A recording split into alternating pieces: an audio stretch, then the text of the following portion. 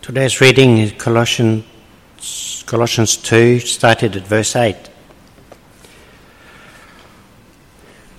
See to it that no one takes you captive through hollow and deceptive philosophy, which depends on human tradition and the elemental spiritual forces of this world rather than on Christ. For in Christ all the fullness of the deity lives in bodily form, and in Christ you have been brought to fullness. He is the head over every power and authority. In him you were also circumcised with a circumcision not performed by human hands. Your whole self, ruled by the flesh, was put off when you were circumcised by Christ, having been buried with him in baptism, in which you were also raised with him through your faith in the working of God, who raised him from the dead.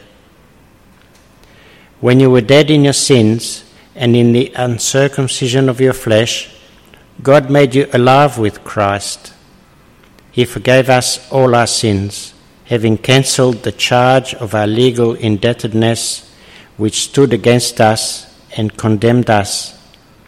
He has taken it away, nailing it to the cross, and having disarmed the powers and authorities,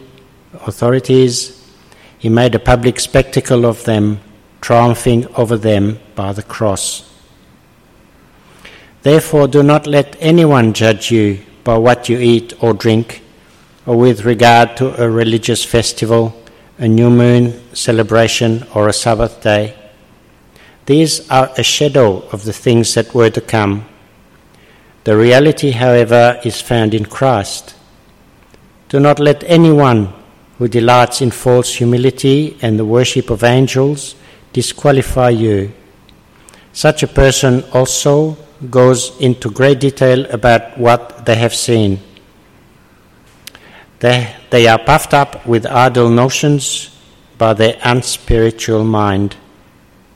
They have lost connection with the head, from whom the whole body, supported and held together by its ligaments and sinews, grows as God causes it to grow. Since you died with Christ to the elemental spiritual forces of this world, why, as though you still belong to the world, do you submit to its rules? Do not handle, do not taste, do not touch. These rules, which have to do with things that are all destined to perish with use, are based on merely human commands and teachings.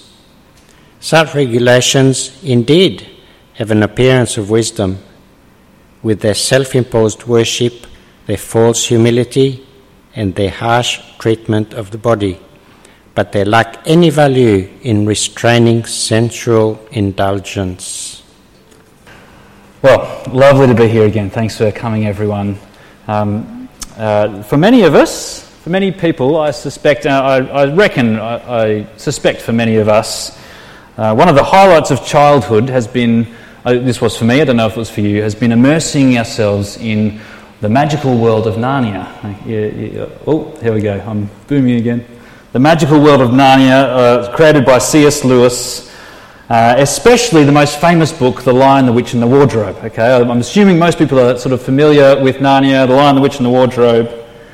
And if you know the story, you'll know that the key problem in Narnia in that book is that it's been taken over by a false ruler, okay, an imposter, the White Witch, Jadis, as she is in a different book, who calls herself the Queen of Narnia. Now, this White Witch has all of Narnia in her grip. And so that she has this terrible magical power so that it's always winter and never Christmas. Always winter and never Christmas. And the four kids who enter this world, the real trouble for them begins when Edmund, one of the kids, meets this White Witch and comes under her spell. He comes under her spell, lured on by the promise of endless Turkish delights. And even the promise that he would be a great prince in Narnia if he would just do what the Queen wanted.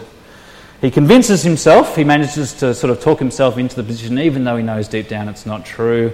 He convinces himself that the White Witch really is the true Queen of Narnia.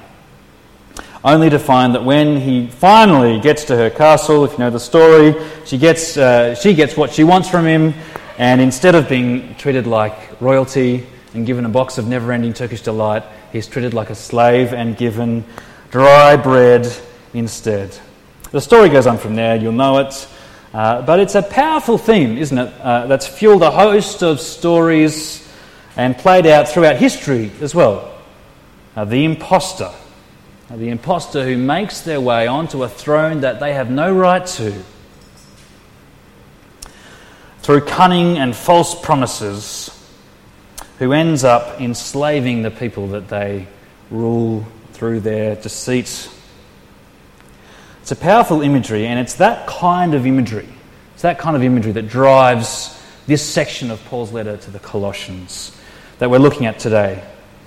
If you've travelled through this great, incredible letter with us over the last few weeks, you'll know that in chapter 1, Paul is just captivated by Jesus, the Lord of all creation. A great hymn in verses 15 to 20 of chapter 1.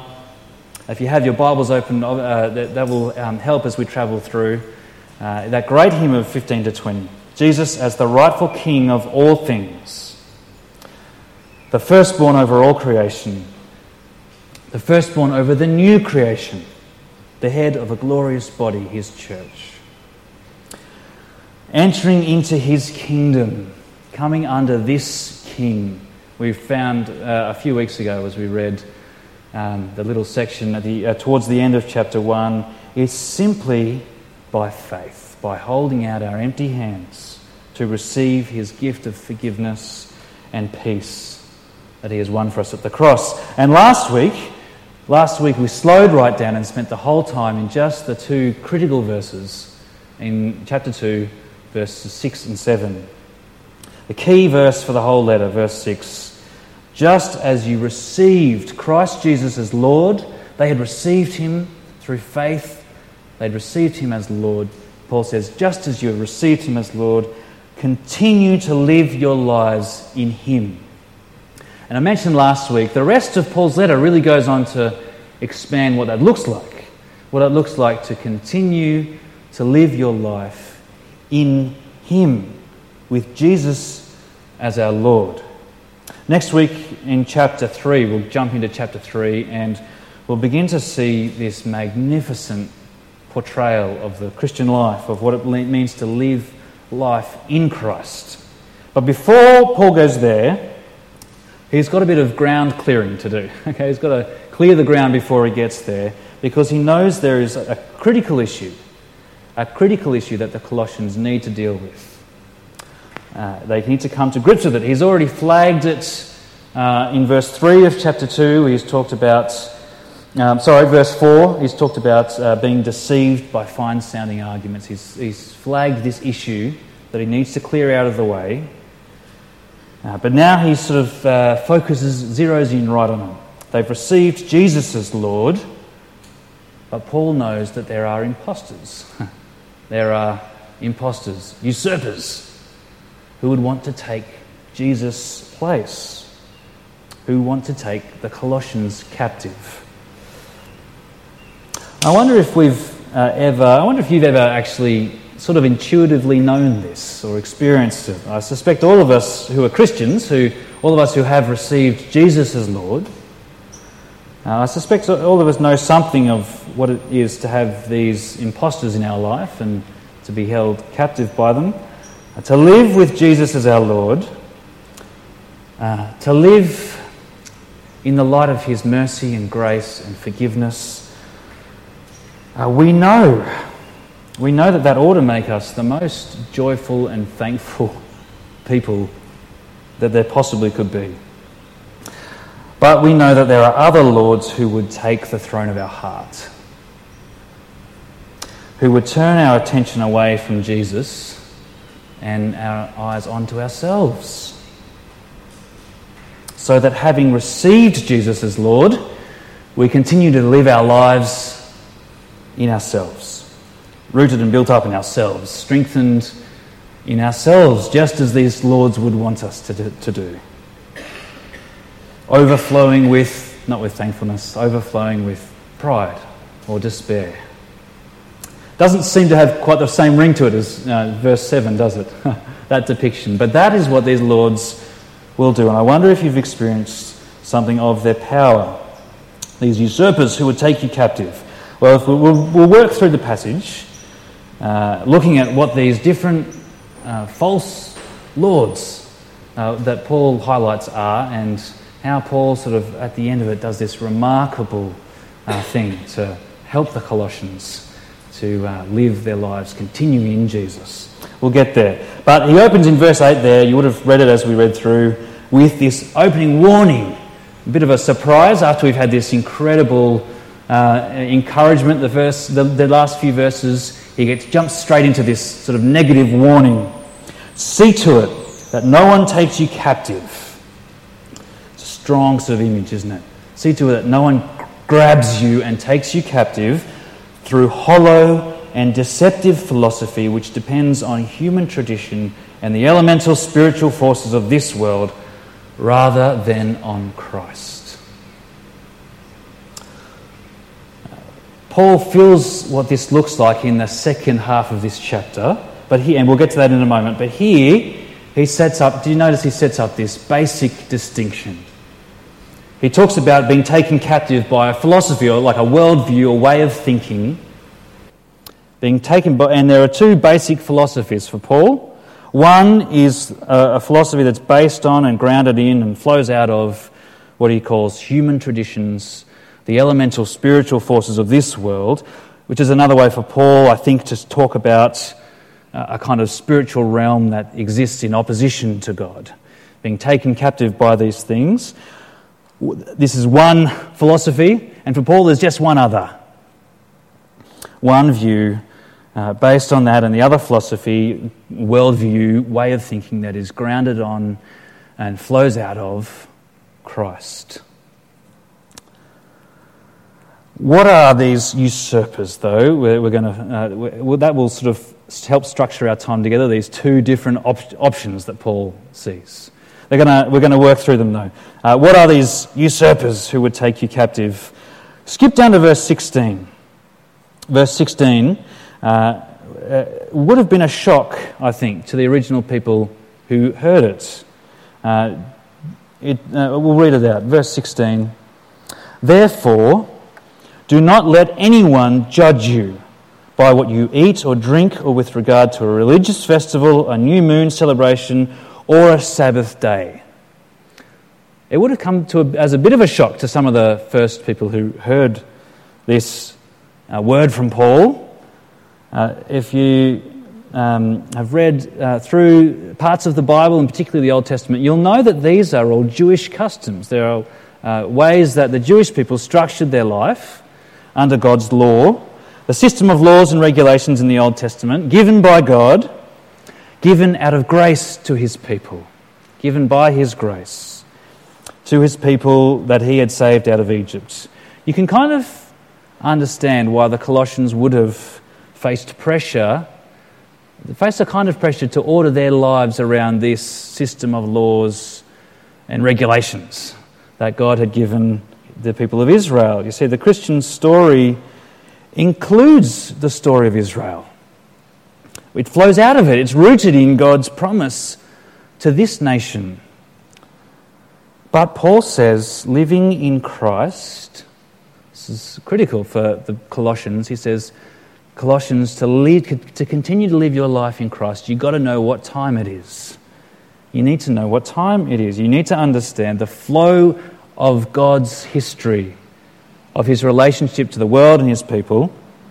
And verse 7, stunning thing for Paul to say, really. He calls this system of life given by God to the Old Testament, to the people in the Old Testament, he calls it a shadow of what was to come. A shadow of what was to come. A shadow that was good in its time. Good and given by God. A shadow that spoke truly about God. But a system of laws and regulations that always had a use-by date. Okay, they always had a use-by date. They were shadows pointing towards a reality. And to live in the shadows when the reality was here was for Paul to actually deny the reality. It was to just deny the reality. And Paul says living in the shadows, living in that shadow when Jesus is here is as much an impostor that will take you captive as any other system based on human tradition. Living in the shadow. But Paul moves on and he kind of goes from one extreme to the other. He moves from this idea of living under the Old Testament and living in the shadow when the reality is here. He moves to the opposite extreme. This is brilliant. He kind of moves from a more legalism sort of way of operating into what I'll call an experiencism way of life.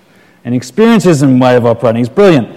The temptation, you see, for the anti-legalist, the one who rejects the laws and regulations of the Old Testament, one temptation is to sort of flip to experience instead to take its place.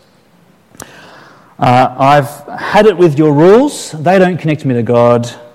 I have my own experience of God to do that. If you'd only seen what I've seen, if you'd only experienced what I've experienced, the kind of angelic worship I've had. I think that's what Paul's getting at when he talks about the worship of angels, the worship that belongs to angels, a kind of incredible experience of angelic worship. That's what real Christianity is really about, right? That's how you grow. Just friends, just humble yourself like me, okay? And come to the seventh heaven with me for angelic worship together. Well, for Paul, that is a hollow and deceptive philosophy that will take you captive. We read it about there as we read through from verse 18. Do not let anyone who delights in false humility and the worship of angels disqualify you. Such a person goes into great detail about what they've seen. They are puffed up with idle notions by their unspiritual mind. They've lost connection with the head, from whom the whole body, supported and held together by its ligaments and sinews, grows as God causes it to grow. Don't let anyone who delights in false humility and this angelic worship disqualify you. Don't let anyone disqualify you. You see, living under this Lord of spiritual experience, it looks so impressive. It looks like a deep connection to God. But in reality, Paul says, it is cut off from the head, from Christ. It looks so spiritual, but Paul says in reality it is unspiritual. The shadow, the usurper of spiritual experience, the usurper of the world's rules is the third one. Verses 20 to 23. The third usurper to Jesus' crown, the world's rules.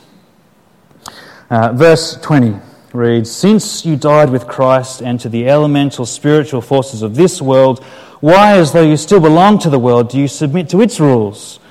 Do not handle, do not taste, do not touch. These rules which have to do with things that are all destined to perish with use are based on merely human commands and teachings. Such regulations indeed have an appearance of wisdom with their self-imposed worship, their false humility, and their harsh treatment of the body, but they lack any value in restraining sensual indulgence. So, Paul saw the Colossians and he knew that they were in a danger. They weren't just in danger of living under the shadow of the Old Testament laws and regulations. They weren't just under the danger of living in a kind of spiritual experience as their Lord. He knew that there was a danger of sort of meshing all these things together, creating their own kind of folk religion, meshing them with the rules coming out of the culture around them, okay? A kind of folk religion, a DIY religion, picking the best bits from here and there, sort of like an ancient self-help movement in the end. And it appears so wise. Do you see that? It has the appearance of wisdom. It appears so wise, but ultimately, if you're basing your life on this system of rules, of worldly wisdom, and not on Christ, it'll crush you. It will not have any deep and eternal effect. They might help you externally, but they can't touch your heart. It's too deep for a system of rules, no matter how impressive they are. Okay, so friends, there are Paul's threats to continuing to live life under the lordship of Christ. False lords who might seem impressive, who might promise much, perhaps even an unending box of Turkish delight, but who in the end are hollow and deceptive and have no deep transforming power. And what is the key? What is the key for Paul in helping the Colossians to face these threats? This is really critical, I think. How does Paul help them? He doesn't simply warn them. He doesn't simply call them to be on guard. Friends, he does something much better. In the face of these usurpers, these false lords, Paul paints the most stunning picture of the Lord they have received. In the face of these other things that would claim their allegiance, the way Paul responds is to paint the most incredible picture of the Lord they have received. You find that in verses 9 through to verse 15. See, friends, for Paul, the best defence isn't actually offence. The best defence against being taken captive by these lords is to know your true Lord deeply, to be rooted and built up and strengthened in Him, to be captivated by Him, to be so thankful for what He has done that these false lords just are seen for what they are, hollow and deceptive. Colossians 2 verse 9, from verse 9, I'll read it for us. It is worth just reading through in its entirety these verses. So this is Paul's antidote, how he equips the Colossians to face these usurpers. Verse 9, for in Christ all the fullness of the deity lives in bodily form. And in Christ you have been brought to fullness. He is the head over every power and authority. In Him you also were circumcised with a circumcision not performed by human hands. Your whole self, ruled by the flesh, was put off when you were circumcised by Christ, having been buried with Him in baptism, in which you were also raised with Him through your faith in the working of God, who raised Him from the dead. When you were dead in your sins and in the uncircumcision of your flesh, God made you alive with Christ. He forgave us all our sins, having cancelled the charge of our legal indebtedness which stood against us and condemned us. He has taken it away, nailing it to the cross. And having disarmed the powers and authorities, He made a public spectacle of them, triumphing over them by the cross. See what a contrast to what Paul sees as the hollow and deceptive philosophies. This fullness, there is so much in there, but friends, and we won't be able to sort of unpack all of it. There is so much in there, but the key is right at the start. Verse 9 and 10. Do you see it there? We've been immersing ourselves in this story of Jesus. All of God's fullness dwells in Him. He is God come into this world. And friends, in Him, you have been brought to fullness. It doesn't say in Him you might be brought to fullness. In Him you have been brought to fullness. How is it that they've been brought to fullness? Through keeping rules, through a special extra experience, through a kind of DIY folk religion that adds to Jesus? with other sort of impressive rules? No. Paul says they are full simply by being connected to Jesus. Simply by being connected through their faith in Him. In Him you are circumcised, not with the Jewish physical circumcision, but with the deeper reality that always pointed to, a spiritual circumcision in sort of a graphic imagery that Paul uses of our old self, the old self under the rule of this world being cut away, being taken off through our connection to Christ. In Him, that old self has died, buried with Him in baptism. In Him we have been raised a new person. And all of this, not through a kind of extra thing. It's not Jesus plus rules, Jesus plus special experiences, simply through mundane, unimpressive, beautiful faith. Simply through holding our beggars' hands out to receive it. That's it. And if you've done that, if you have entrusted yourself to the Lordship of Christ, to this Lord, if you've held out your hands to receive Him as Lord, then even when you were dead in your sins, God has made you alive in Christ. He has forgiven all your sin, cancelled every charge against you. You are in the kingdom of the risen Lord, who has disarmed the powers and authorities, who has triumphed over them in the cross. Friends, we have been brought in Christ to utter, complete fullness. We don't lack anything. And it's when we've forgotten this, and when we've forgotten who He is, when we've let false lords take His place, when we've looked to them to satisfy us instead of looking to Christ, it's then that we are in danger of being taken captive by them. That we begin to live our lives in ourselves, rooted and built up in ourselves, strengthened in our keeping the rules or our spiritual experience rather than in Christ. Well, just to finish up, you see it on your outline there if you've got it there. There's a really simple equation behind what Paul's saying here. And this is really it for today. This is sort of the big theme of this section. A simple equation. You can see it there right at the bottom of the handout if you've got it there. It's so simple but so profound. Jesus plus nothing equals everything. Jesus plus nothing equals everything. Living in Christ means believing that is true. Means believing that this equation really is true, even when our feelings or circumstances tell us it's not. It's true. It is true because it's anchored in the cross and the resurrection. And it is true regardless of anything that may happen. Jesus plus nothing equals everything. And friends, when we turn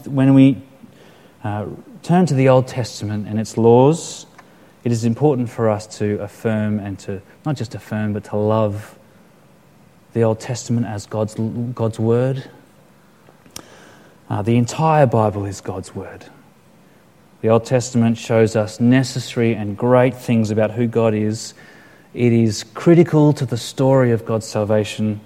And we need to be careful of a kind of flippant dismissal of the Old Testament, as some Christians have done in the past. But the Old Testament system of laws is no longer the reality that determines the life of God's people. It was the shadow, and the reality is here in Christ. In Christ, observing Sabbaths and festivals has absolutely no significance for your standing with God. Jesus plus nothing equals everything. When we turn to thinking about our own Christian experience, friends, perhaps that's more relevant for some of us. We are experience creatures, right? God is in the business of experience, of transforming us. His Spirit renews us and comforts us and shows us Jesus in fresh ways. And there's a kind of opposite danger of being so fearful of experience, as if being a Christian meant always being somber and unhappy, you know. It's hard to imagine a person like that overflowing with thanks. But this is so important, I think, friends. If your faith is in Jesus, there is absolutely no further experience that will make you any closer to God, that will make you any more alive, any more forgiven. Don't let yourself be disqualified. Feeling in any way that you lack anything because of someone else's experience. In Christ, all of God's fullness dwells, and in Him you have been brought to fullness. And maybe a helpful diagnostic sort of question to ask at this point is, are we more excited and energized by spiritual experiences than by the finished work of Christ on the cross? Do you long for the next spiritual hit rather than long to know Christ? Long to know Him deeper, long to live in Him. The need for some extra experience, as necessary and good, a gift as our experiences of God are, when you make it your Lord, it will crush you, it'll kill you, and the answer is, you are full already. You are full already. Jesus plus nothing equals everything. And lastly, worldly rules, we saw at the end of the passage there. There's lots to learn, isn't there, from the world around us. God is a God of overwhelming grace, whose grace extends to the whole world, even to people who don't acknowledge Him. And there's lots to learn that can be helpful. But when the system of rules and regulations of this world becomes your Lord, they are hollow. They are just hollow. They have no power to deeply change you. That only comes from Christ.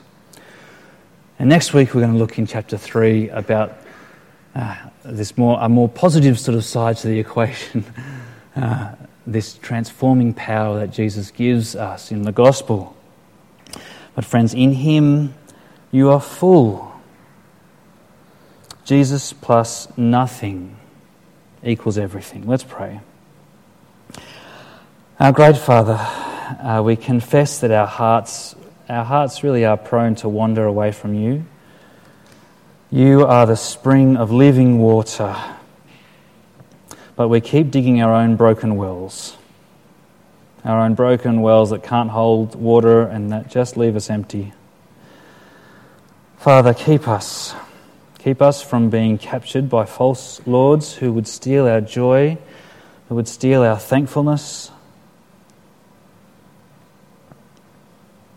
Father, train us, we pray, to fix our eyes on Christ.